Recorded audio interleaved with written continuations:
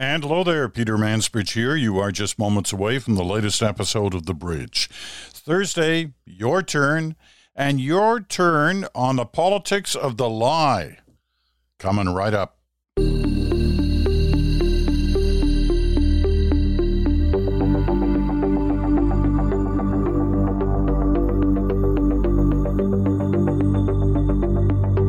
And hello there, Peter Mansbridge here in Stratford, Ontario, and always look forward to Thursdays. Thursdays is my opportunity to hear what you have to say on some of the issues we've been discussing through the week, and sometimes on issues we haven't been discussing through the week. Also, Thursday means the Random Ranter, and he has an interesting take today on something that affects us all. So we'll get to that in just a little while. But let's get started with your turn, your letters, your mail, your thoughts, your ideas, your questions about, often they are about the week gone by. So we get started with Garth Wilson. And here's what he has to say. Moore and Butts did it again, a cerebral conversation, that not only led to quiet introspection, but prompted me to speak out again.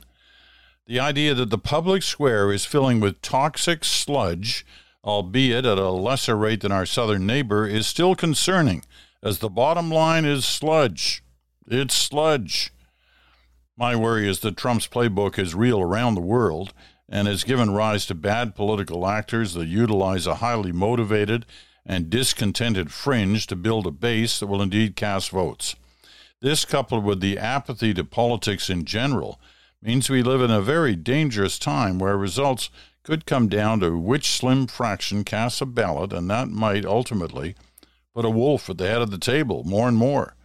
When a president twice impeached, indicted on fraud charges, and convicted of sexual assault still has traction, we should all worry.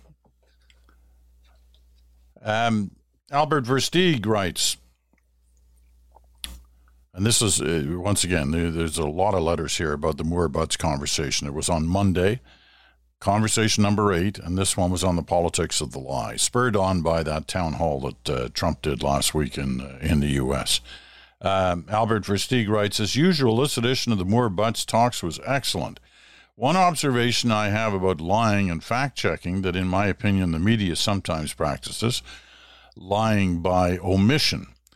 During this talk, both the Globe and Mail and the CBC were mentioned. Both organizations are pushing the Chinese interference story relentlessly and almost daily push for a national inquiry. However, one would be hard-pressed to find a story on the need to stop the leaks in our security apparatus.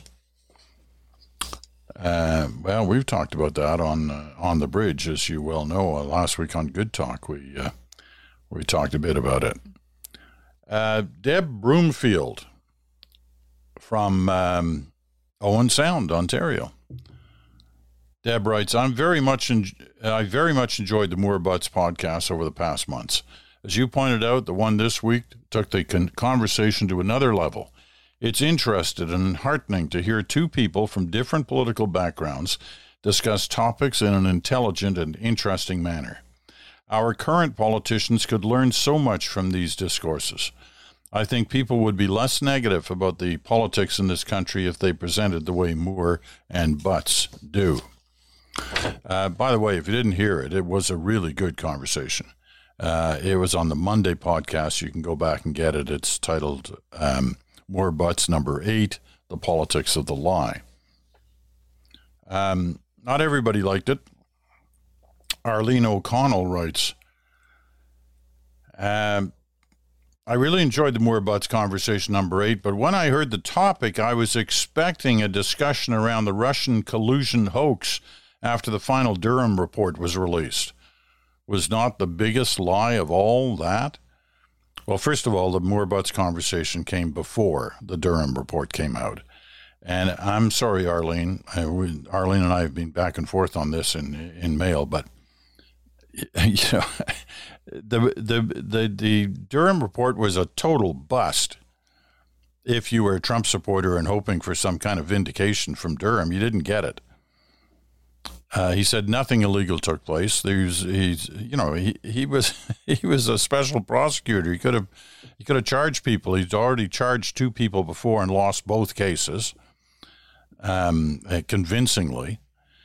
But he didn't charge anybody here out of his report. He spent 4 years, 300 pages, I'm sure millions of dollars, and came to the conclusion that nothing illegal had happened. And not only that, he concluded that the Clinton campaign hadn't done anything illegal back in the 2016 campaign. So I don't know what you wanted out of the Durham report, but if you were hoping that you were going to get a whitewash for Trump, you didn't get it. Anyway, other points that Arlene makes. Didn't most of the media empires spread the lie? She feels the lie was the Russian collusion with the Trump campaign. If it was a lie, why did people plead guilty and go to jail over it, including the campaign manager for Trump? Anyway, we obviously we agreed to disagree, but nevertheless, Arlene does like the More Butts conversation. B.R. Ravi Shankar in Ottawa. The first half of More Butts was fascinating, an assessment of the American political scene that I hadn't heard before, that people voted for Trump despite his shenanigans because they knew that it is all theater. That's quite worrisome. Here's another aspect that is worrisome in Canada. What if those supporters of Pierre Poilievre in Canada also know that his behavior is just theater? What is the likelihood of enough people in Canada believing that and voting for his party, leading to Pierre Poilievre as Prime Minister? Does the Canadian political system foster such a phenomenon? Good questions. Sandra Thomas from Peterborough, Ontario. I was interested in the discussion of Trump's blatant lies and how they lead in the distrust of public institutions that hold our society together. I totally agree. Once we stop trusting in anything, how do we move forward together? Can institutions be improved, and should they be held accountable? Absolutely.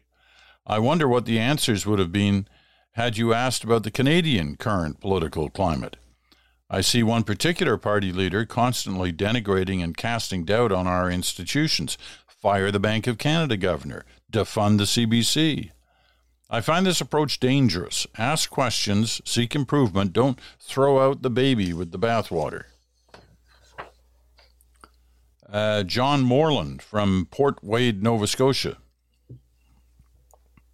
This is what John has to say. I'm just reading part. In all these letters, I usually just read a couple of sentences from them. It's rare that I'd read the whole letter. John Moreland from Port Wade, Nova Scotia writes, a couple of things struck me during this enlightening and forthright discussion. First, and this is the part I'm going to read, despite CNN apologists' defense that viewers need to be reminded of who Trump is, wasn't there a way that didn't result in hosting a Trump rally? Also, how could anybody forget Trump? When a news model depends on ratings, this disaster is inevitable. It was a disaster. You know, CNN had a, not bad audience that night. It wasn't overwhelming. So like 3 million. And cable news numbers, that's usually enough to win the night, but it's not like some 20 million. It was 3 million. Translate that to Canadian, 10 times roughly, that's 300,000. It's not a big deal. T.C. Sang in Vancouver. In respect to the most recent Moore Butts conversation, I thought it was a great insight into the art of the lie.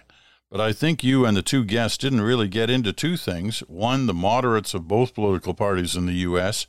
have over 20 years to deal with the problems with everyday Americans, and neither did a good job in solving them.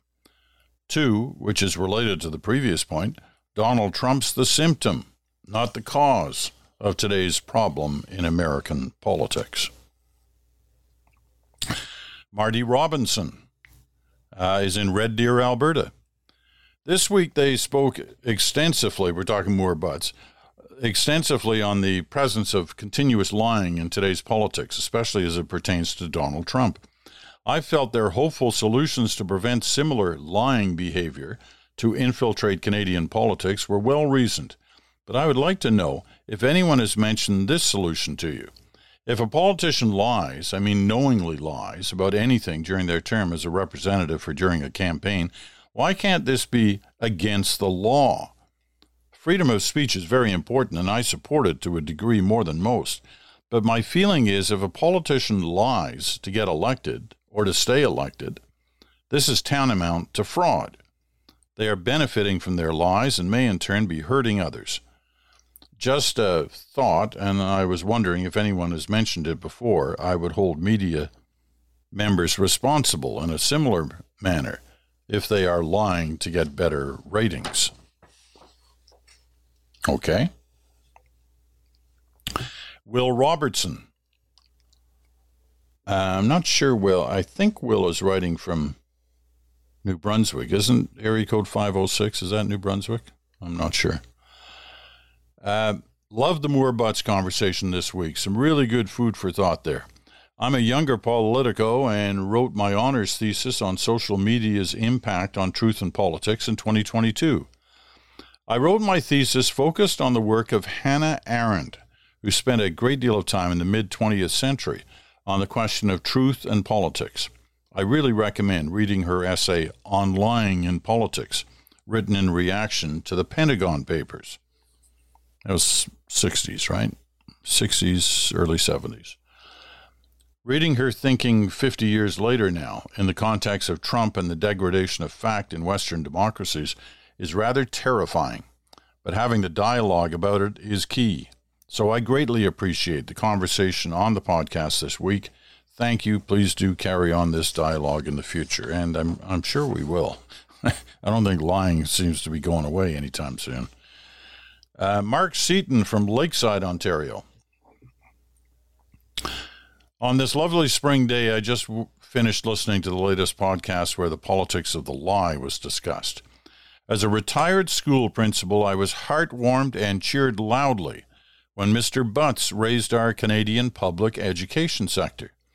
Yes, this is our way of allowing all Canadians the opportunity to critically think and rationally allow good debate and thought to flourish as a check and balance to what is happening south of the border. Thank you for this excellent podcast. Well, thank you, Mark. And I encourage you, if you haven't listened to it, it's a really good discussion. It was Monday on the bridge. It was called The Politics of the Lie. The Moore Butts conversation number 8. Here's the last letter on this. Oh, no, it's not the last. There's a couple left. David Prime in Ottawa. I found the... Oh, no. Wait a minute. This one's on artificial intelligence.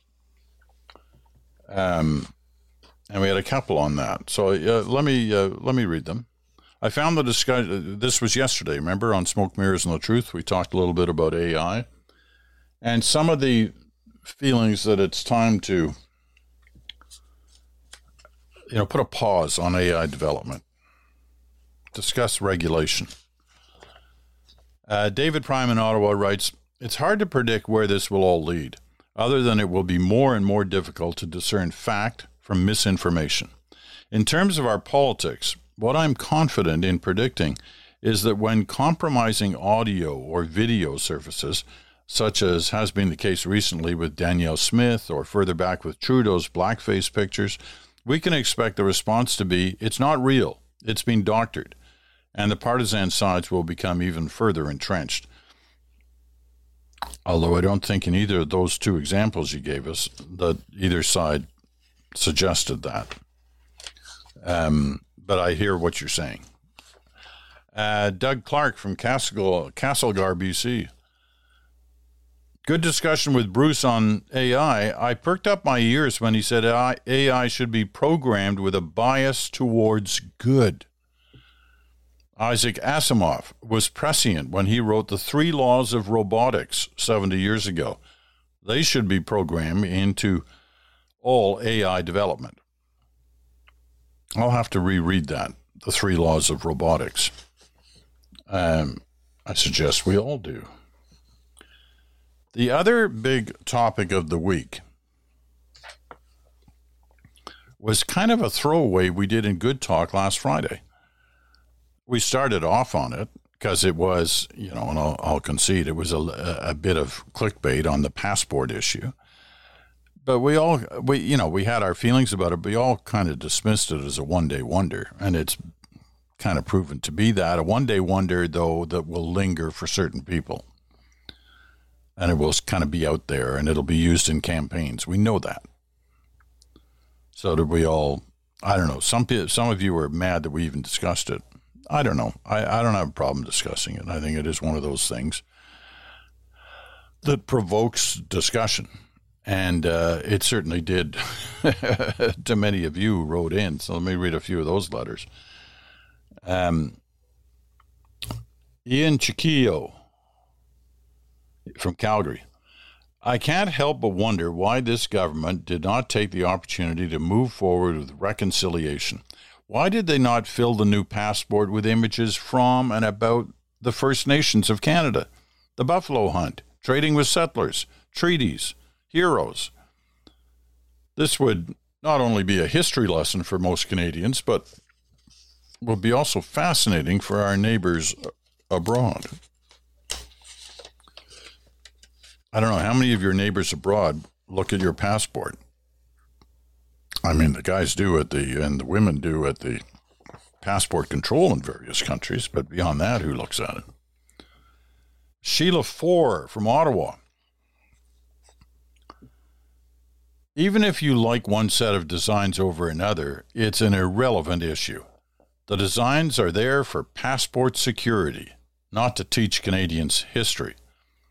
Don't our political leaders have more important things to talk about? Anne-Marie Klein. I have never looked at the inside pages of my passport except to remember various trips by the stamps that filled them. I've kept all my passports since 1987 and couldn't have told you a thing about the differences in design features over the years until I pulled them all out after listening to your show tonight. Surprise! Every issued passport from 1987 until 2017 has nothing but 2 variations on a maple leaf design. How did I ever know my history before then, you might ask? I love that.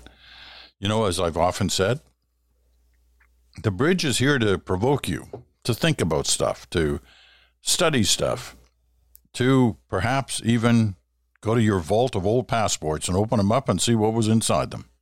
And bring back memories, quite apart from the designs inside. I do this. I have the same thing. I have every passport I've ever had back from, when I was a kid. And I do occasionally, rarely, maybe once every couple of years, I'll see the pile, I'll go through them, I'll look through them. And it will bring back past memories, past stories, past places, past acquaintances. It's a great thing to do. I strongly recommend, especially for young people with their first or second passport, that they keep them. Doesn't really enter the discussion on this debate about passports, but I think it's something to keep in mind. Gareth Rurak from Ottawa. A quick story from my last trip to Germany. I arrived on a flight from Edinburgh to Berlin, and the border guard stopped and looked at my passport and told me he always loved seeing a Canadian passport because of how beautiful the security features are and seeing all the maple leaves shining under the black light. It made me appreciate the little things that can make a difference for an otherwise mundane travel document. Sure, Garth. Actually, what he was doing was he was punching up in his computer, going through your past to see who you really were. what you were really up to. I don't know. Just kidding. I'm sure what he told you was the truth. Colleen Linus from North Grenville, Ontario. I might have expected a brief reference to the so-called controversy that has erupted over the new Canadian passport design, but the weight given Pierre Poilievre's comments were frankly surprising and disappointing. What about all those kids whose parents can't afford international travel? However do those poor children learn Canadian history? Or what about the people who have the current passport yet can't name a single picture found within its pages, myself included? Thank goodness I'm old enough to have learned the old-fashioned way through attending the public school system, visiting museums, and reading books. Heather Sears from Richmond Hill, Ontario. My thoughts on the passport change are short and sweet. It's ridiculous. 1, I had to go look at my passport to see what the outrage was all about. 2, I walked away outraged at the outrage. I didn't know there were pictures.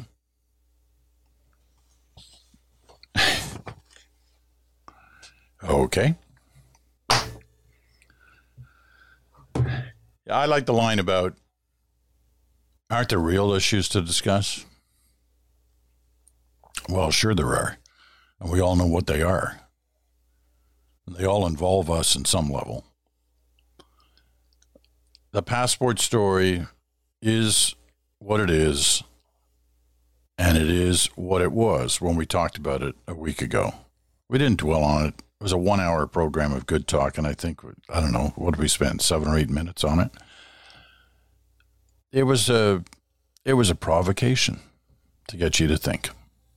And it's nice to know so many of you did, even if many of you thought, what the heck are you doing that for? It's a non-issue. It's a nothing burger. It's whatever phrase you want to use. Although some of you also had some thoughts on it that went beyond that. All right. You know what Thursday is, aside from your letters, and we've got many more of them to go. It's also time for the Random Ranter. So let's hear what he has to say on this Thursday edition of Your Turn. Here he comes, our friend, the Random Ranter.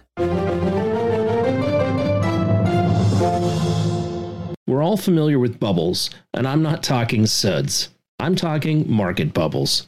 Think real estate or the .com crash.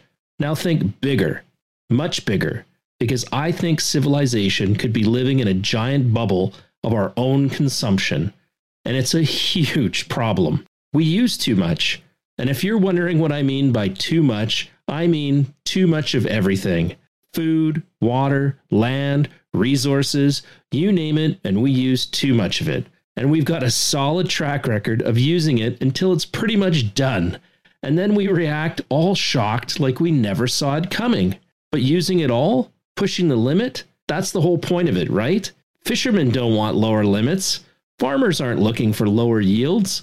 Nobody makes a product and then hopes to sell less of it. Everybody wants more because we've all got bills to pay. Let's face it, all our consumption? Well, it doesn't come cheap. We need to sell more to buy more.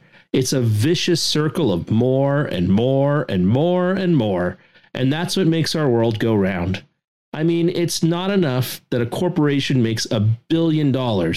Next year, they need to make more or they're a failure. But all that more, it takes resources. And that's a problem because our demand for resources is expanding faster than the Earth's ability to replenish them. Hence the bubble we're living in. But if you don't believe me, then look up July 27th.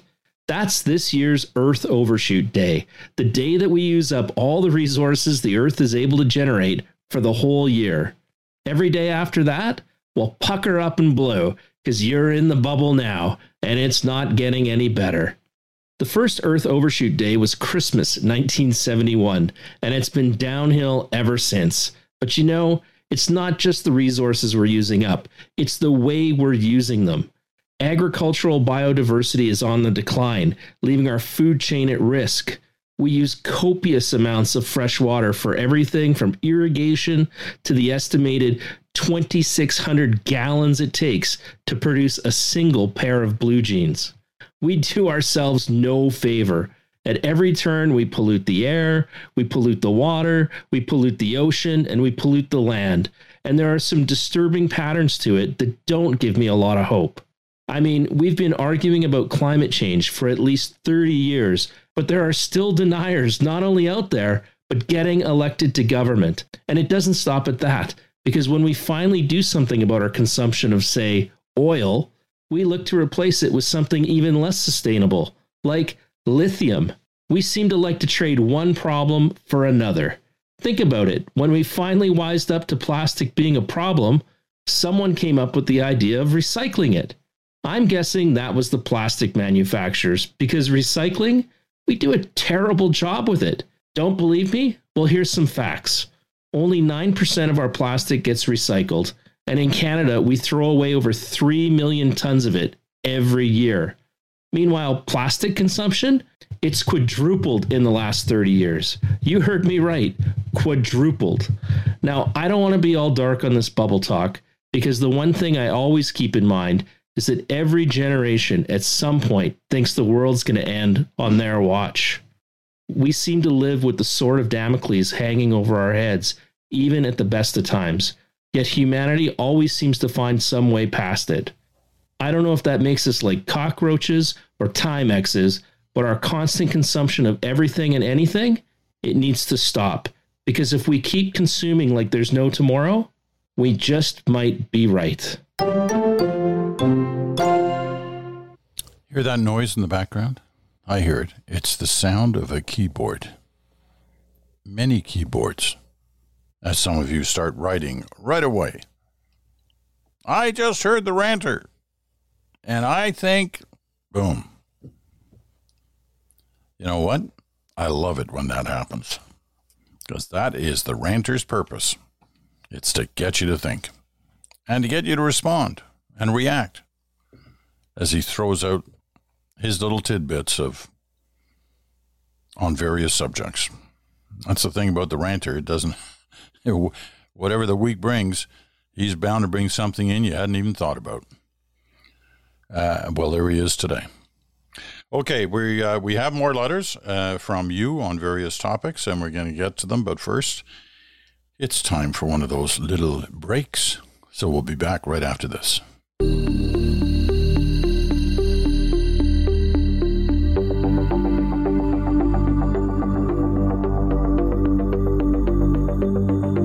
And welcome back. You're listening to Your Turn on the Bridge. It's our Thursday episode that included the Random Ranter, who we just heard. You're listening on Sirius XM, Channel 167, Canada Talks, or on your favorite podcast platform. However you're listening, we're glad you're with us. I'm Peter Mansbridge. I'm in Stratford, Ontario today, and enjoying reading your letters. So let's get to some more of them. This one comes from Albert Lynch in Souris, Manitoba. I'm 69, but it's not so long ago I remember the Liberals giving the cities a good amount of money. That was guaranteed into the future, so their plans wouldn't get messed up by changing provincial or federal governments.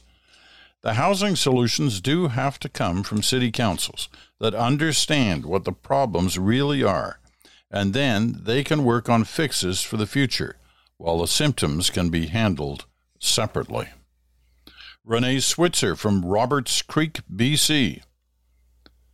Your end bit about the amount of stuff floating around in space made me think about the mess we humans have made of the environment here on Earth. I didn't think about what might be happening to the solar system. We don't learn.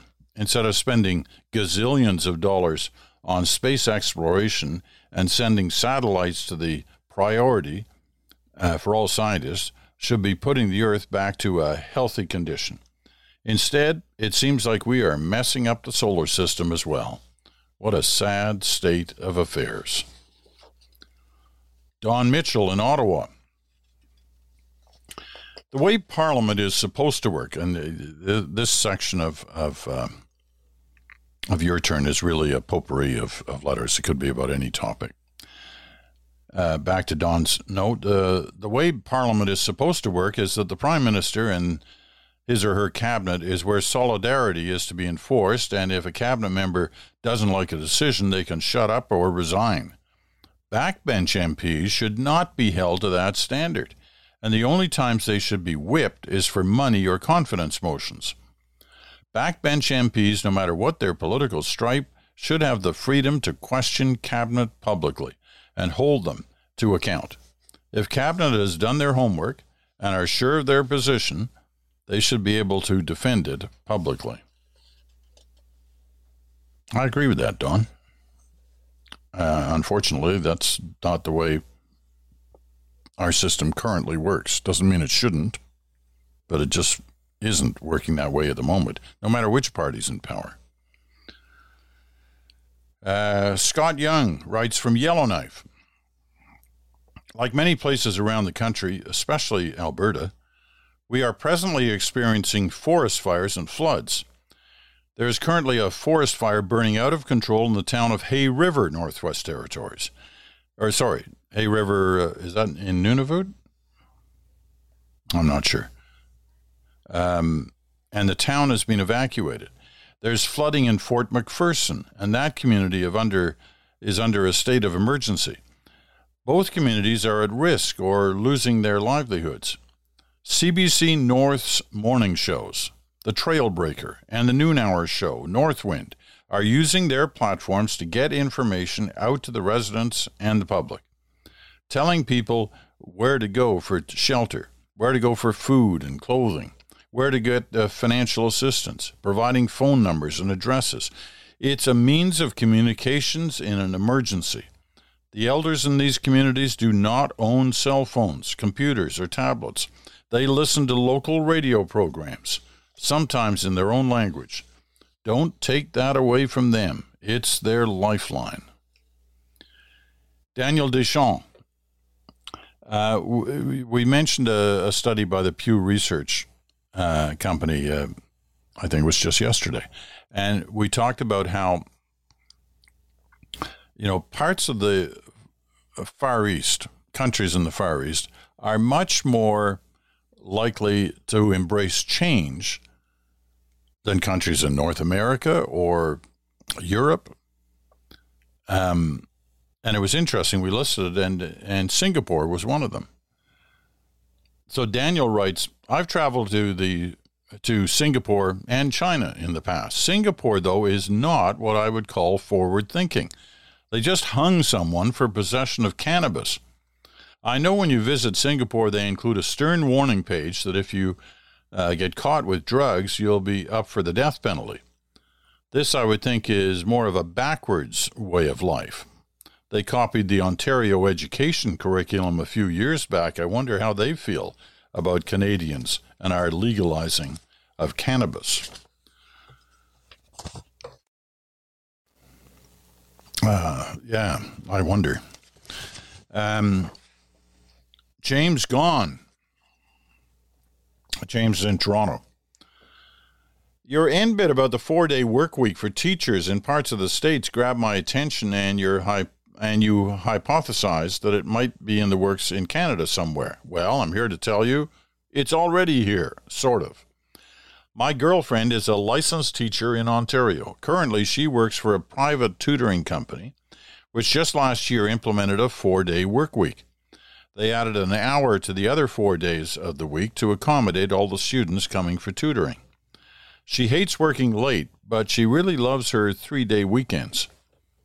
Gives her an extra day to run errands and then relax for 2 days straight. Ian Hamburg in Brandon, Manitoba. On your NBIT Tuesday, you reported that American public schools are proposing a 4-day week. This begs the question, does this include private schools? I think not. For further erosion of public school education in the U.S. does not bode well for the future. Did I not hear Jerry Butts on Monday's podcast? And I paraphrase, that Canada's public education system is a bulwark against division and threats against democracy. Let's not go down that road of shortening instruction time.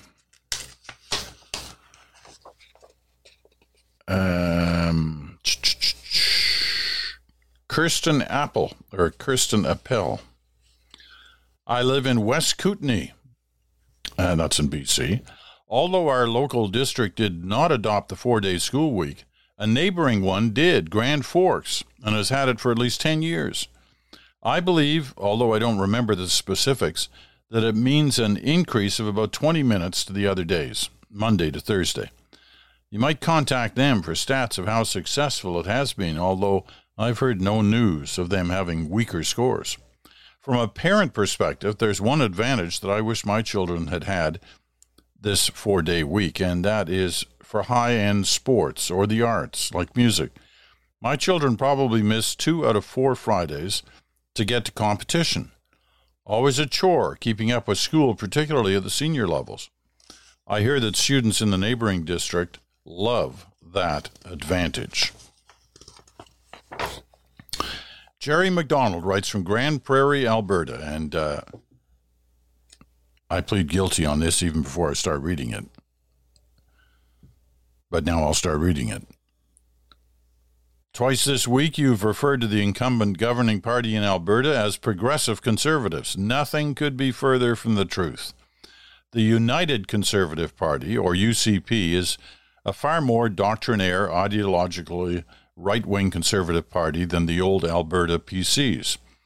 It was formed in a merger that was similar in concept to the Federal Reform Alliance and PC's merger in the early 2000s to form the modern Conservative Party of Canada. And it is even more right-wing than the Poilievre-led CPC federally. Yeah, I don't know what I was thinking, Jerry. I was like in a mind warp or something. But of course, it's the UCP and has been for a couple of years now, not the PCs. Now, PCs, you go back, it was, Peter Lougheed and Ralph Klein and, and others. It is not that old PC party anymore. David Gorofsky in London, Ontario.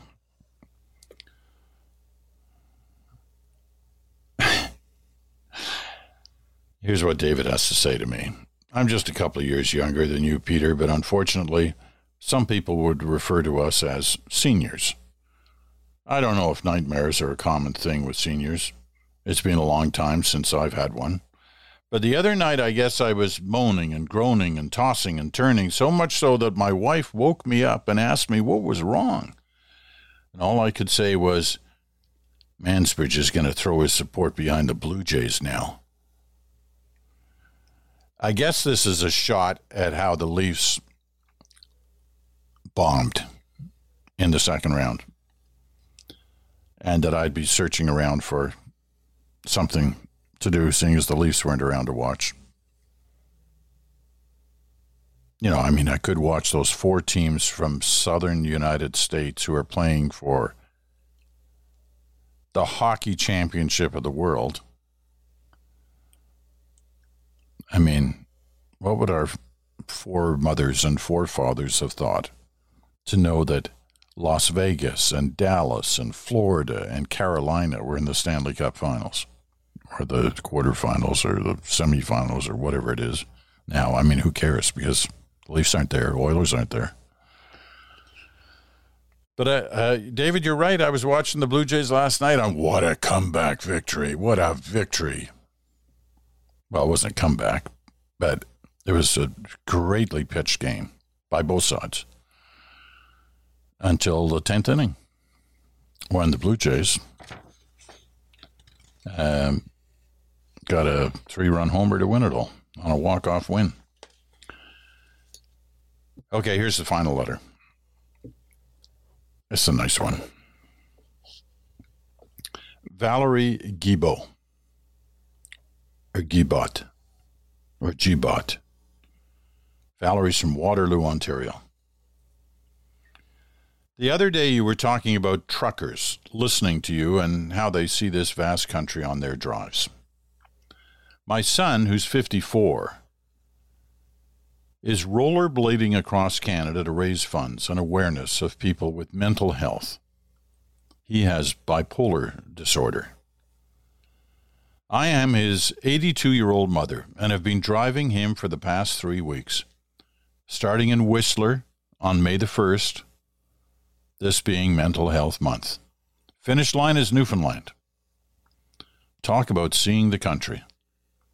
While I can't compare myself to the truck drivers, I am getting a whole new perspective of our beautiful country. Meeting some fascinating people. A lot of them are immigrants, of course. Generally, we find that people are friendly and generous, giving cash to us sometimes.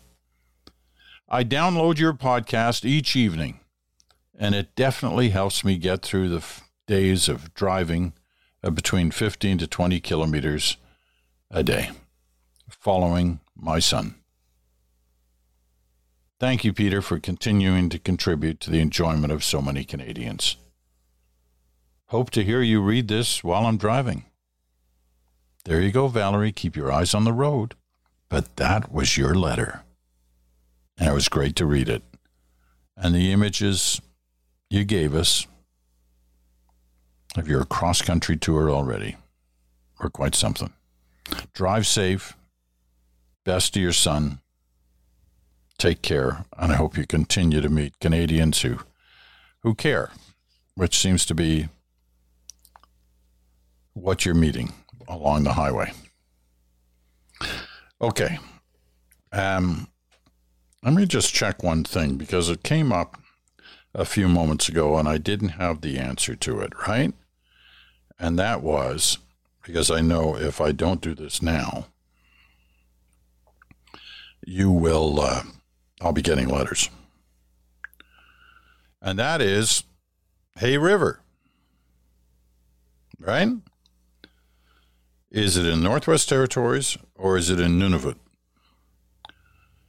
So, of course, I start to pull up stories on Hay River.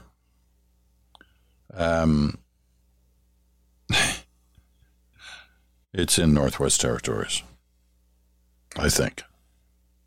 Yes. I should have known that. That was on my initial instinct, but I got kind of fooled by the way it was written in that CBC story.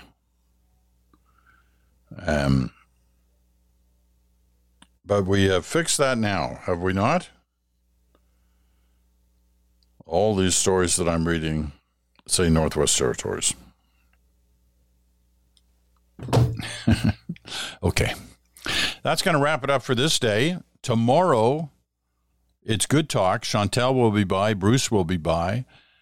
You can listen, obviously, on Sirius XM, channel 167, or you can download it as a podcast, or you can watch us on our YouTube channel. And once again, there are lots of comments on the YouTube site. They're just not a part of Your Turn. If you want to be included in Your Turn, you should write to the manswitchpodcast@gmail.com. And you need to include your name, your full name, and where you're writing from, because it gives that sense of the country, right? That's what you've just heard over the last, 40 minutes or so. A sense of the country, at least a sense on the part of the listeners who listen to our program and what they're thinking about some of the subjects. So I love to include where they're writing from. People say, well, you don't make the Random Ranter say who he is. Well, I know who he is. And that's what's important to me. And it is, okay, it's kind of a little bit of a gimmick, but I've said he's from Western Canada. He's just a guy. He's just a guy with a good job, happy family, likes to travel, is not affiliated in any way with any party. He just speaks from the heart, speaks from the soul, tells us what he thinks, as he did today. All right, that's it. Enough mumbling, Peter. Get out of town, man. We'll see you tomorrow for Good Talk. I'm Peter Mansbridge. Thanks for listening. Talk to you again, 24 hours.